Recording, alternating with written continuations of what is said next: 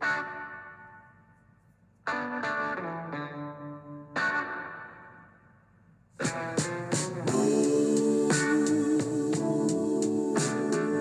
morning and welcome to the Marcus Today Breakfast Briefing, the pre-market podcast. My name is Henry Jennings. It is Thursday, the 27th of April. I'm not sure where the week has gone. Feels like a Tuesday rather than a Thursday. But anyway, as always, with all the information contained in this podcast, it is general advice only. So please do your own research, contact your own financial advisor regarding any of the thoughts, ideas or insights in this podcast. All right, well, let's kick things off with the scores on the doors. And we have the Dow Jones falling 229 points or 0.68%. A little bit disappointing given we had a firmer look at US futures yesterday. 33,302. It had a high of 115 up and a low of 295 down. So a little bit of volatility creeping in there. The Nasdaq, though, was the success story of the session, was up 0.47%, finishing at 11,854. It was up as much as 1.4% during the day, but certainly trimming those gains. Although after hours we have seen Meta, the artist formerly known as Facebook, release their numbers, beating expectations. Good number. The stock is up around 12% after hours, so expect to see Nasdaq futures again in our time looking a little bit better. Currently we have Dow futures at 8 points up. This is at 8.26 when I'm recording this podcast. Nasdaq futures just coming up now live. We have Nasdaq futures up 69 points. So the rally continues there for Nasdaq on the back of those Meta results. The S&P 500 down 0.38% in the middle for diddle, down 16 points, 4,056. And the VIX Volatility Index picking up a smidgeling, 18.84, up 0.4%. SPY futures showing a loss of 16 points or 0.22%. We had a 6-point loss yesterday, which was not a bad result. We opened around 35 points down, rallied back on the back of that slightly better than expected CPI number, which shows that the RBA is most likely to pause next week. Not that it makes an awful lot of difference. They've gone so hard, so fast that 25 basis points and a pause is really irrelevant. Certainly we are at the top of that interest rate cycle, but the question now will be how long they will leave it there rather than how high it will go. So that is going to be the interest. Looking at European markets, we had weakness across the board. Slew of results out in Europe, some good, some bad, but the markets didn't like most of them. Stock 600 down 0.8, FTSE down 0.5, Germany down 0.5, France down 0.9%. Looking at US stocks, we had Apple unchanged, Meta up 0.9. That was in normal hour trade, but as I say, they did come out with their numbers after the market and were up around 11 or 12%. So that's certainly helping those Nasdaq futures at the moment. Google down 0.13. Microsoft building on those results that we saw the previous after hours session, 7.2% better for them. Amazon up 2.4%. Tesla in a world of pain at the moment, down 4.31%. No amount of Cathie Wood spruiking and rolling out a futurist that says Tesla pricing is going to be tenfold in 5 years' time is going to help at the moment, with margin compression happening as Elon Musk continues to cut prices of his electric vehicles. Netflix down 0.4%. JP Morgan, US banks once again under pressure on the back of the regional banking issues. JP Morgan down 1.8%. Citigroup down 2.2%. Goldman down 0.9%. Bank of America down 1.4%. Wells Fargo down 2.7%. Block, the artist formerly known as Square, down 0.7%. In other US stocks, we had ExxonMobil down 0.9%. General Motors down 2.1%. So it's not just confined to Tesla in terms of that margin compression. General Motors down 2.1%, GE down 2.3%, Ford down 2% as well.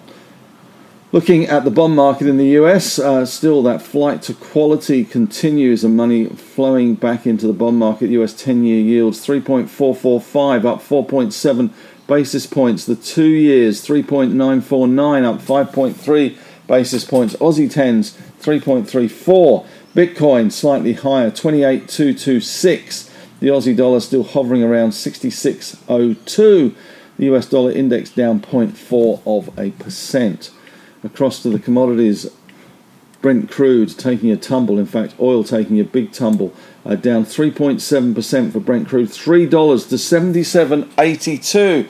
Bear in mind that when the Saudis cut production back at the beginning of April, the oil price spiked up to $85, and the predictions were that oil was going to $100. And of course, that is always the moment to sell when all the pundits start calling the oil price higher. We're now at $77.82. WTI down $2.72, 3.5% to $74.23. The gold price off a smidgeling, down 0.4%, $8.40, 1989.5. And in LME metals, copper up 0.3. Nickel up 1.4, aluminium pretty much unchanged, zinc up 1.8, lead unchanged, tin up 1.6%. We did see iron ore continuing to fall a little bit, although we did see a little bit of strength appearing in Dalian iron ore futures yesterday, which is more than can be said for the lithium price, which took another leg down in China yesterday, down, according to our numbers, down 4%. Looking at the mining stocks overseas, we have BHP up 2.2%, Rio up 1.3%, Freeport-McMoran down 1.3%, Alcoa down 0.8%, Teck up 4.9%, Anglo unchanged, Glencore up 2.6%, Vale up 0.9%, and Albemarle in the lithium space actually having a better day, up 2.6% there. Looking at the US reports in a little more detail, Meta reporting an unexpected increase in revenue for the first quarter after 3 straight periods of declines. The company also forecast a second quarter which exceeded expectations. $2.20 earnings per share, revenue $28.65 billion. The market was expecting $27.65 billion, but daily active users slightly higher, 2.04 billion as against 2.01 billion. In the regional banks in the US, it wasn't a good day for First Republic, and let's face it, they are going to need to be rescued at some stage, days away. First Republic down another 30%, fell 50% on Tuesday, and that was on the back of that massive drop in deposits. They had deposits dropping 40% to 104.5 billion in the first quarter. Chipotle shares, they were up to an all-time high. Strong earnings from them, up nearly 13%. Jefferies, one of the big US brokers, has downgraded the price target for Tesla, citing added pressure to the company margins. They said, however fascinating the investment case remains, relative price aggression is not supportive of high multiple investment case while unfolding. There you go, broker speak for you. The bullishness retreats from an 18-month high in latest investors' intelligence survey. The bullish sentiment towards stocks dropped to 48.6 from 50.7 in the latest weekly survey of financial newsletter editors. That's me, no one phoned me. And Ray Dalio, the billionaire founder of hedge fund Bridgewater, says that China and America are on the brink of war, and the situation will only deteriorate in the run-up to the US presidential election next year. He was just back from a 13-day trip through China. And the Bank of England's chief economist, Hugh Pill, said that companies and workers are trying to pass the impact of inflation onto each other, and that risks persistent inflation. What we are facing now, he said, is that reluctance to accept that, yes, we are all worse off. We all have to take our share. I'm sure he's not taking his share. Looking at local news today, we have got first quarter trade prices at 11:30. We've also got Chinese March industrial profits and Eurozone April consumer and economic confidence numbers. In other news, Liberum Capital has been bearish on iron ore for some time, but even they have been surprised by the drop over the last 6 weeks. The spot price traded briefly below $100, and that is something that we need to keep an eye on. There's trouble for Wesfarmers. Their company API, which they recently bought, which is bidding for Silk Laser at $3.15. There is a hedge fund manager called Harvest Lane Asset Management, which has been buying up a stake in Silk Laser. They reckon they've got about 2% at the moment, but they are building positions there. ANZ is projecting that Sydney house prices to rise 2% this year and Perth to lift by 1%. Melbourne is forecast to end this year flat. Brisbane set to fall 2%. Hobart by 8%. Lots and lots of reports out this morning. We've got Sandfire Resources out. Q3 copper production 18,500 tonnes. The market was going for around 17,000 tonnes. And FY23 guidance reaffirmed. Northern Star out as well with Q3 gold production 363.1 thousand ounces. The market was going for 393,000 ounces.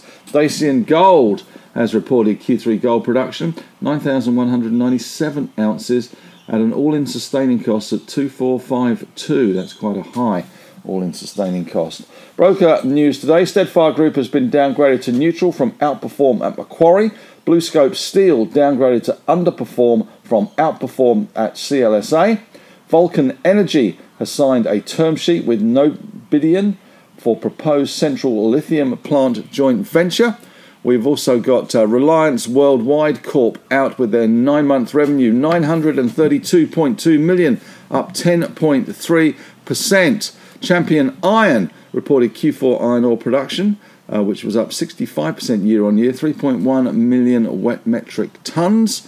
And in other news, Regis Resources confirms Q3 gold production 103.7 thousand ounces, all-in sustaining costs of 18.27, a lot better than we saw with Dacian. EM Medical Devices, we won't bother with them, that's too small to worry about. The ASX has proposed the sale of Yield Broker, in which the ASX holds a 43% stake. The proposed sale is for 125 million cash, which would value ASX stake at 55 million. The current carrying value of the investment is $30 million there. St Barbara has reported Q3 gold production, 58,567 ounces. That is a 4% increase quarter on quarter. And Telex Pharmaceutical is to acquire a company called Dedicade for 1.1 million euros upfront paid in equities. Interesting move there from those guys. Well, that's it so far from me today. Not an awful lot else to report. But as usual, thanks very much for listening. May the trading gods be with you today. Question of the day today. Let's kick things off. It is nearly the end of April. What will be the ASX 200 closing level on June the 30th? A small prize in store for anybody that picks nearest the pin for that one. June 30 closing level on the ASX 200. Also today I am on the call on Ausbiz at 12 o'clock talking 10 stocks with Mark Gardner from Macro Capital, and I will be releasing my latest On the Couch session where I sat down with Peter Gray, interesting guy from Zip. Certainly a stock that's had its highs and lows. So that's a fascinating conversation with Peter, and that will be released later today. But that's it. Thanks very much for listening. Have a great day.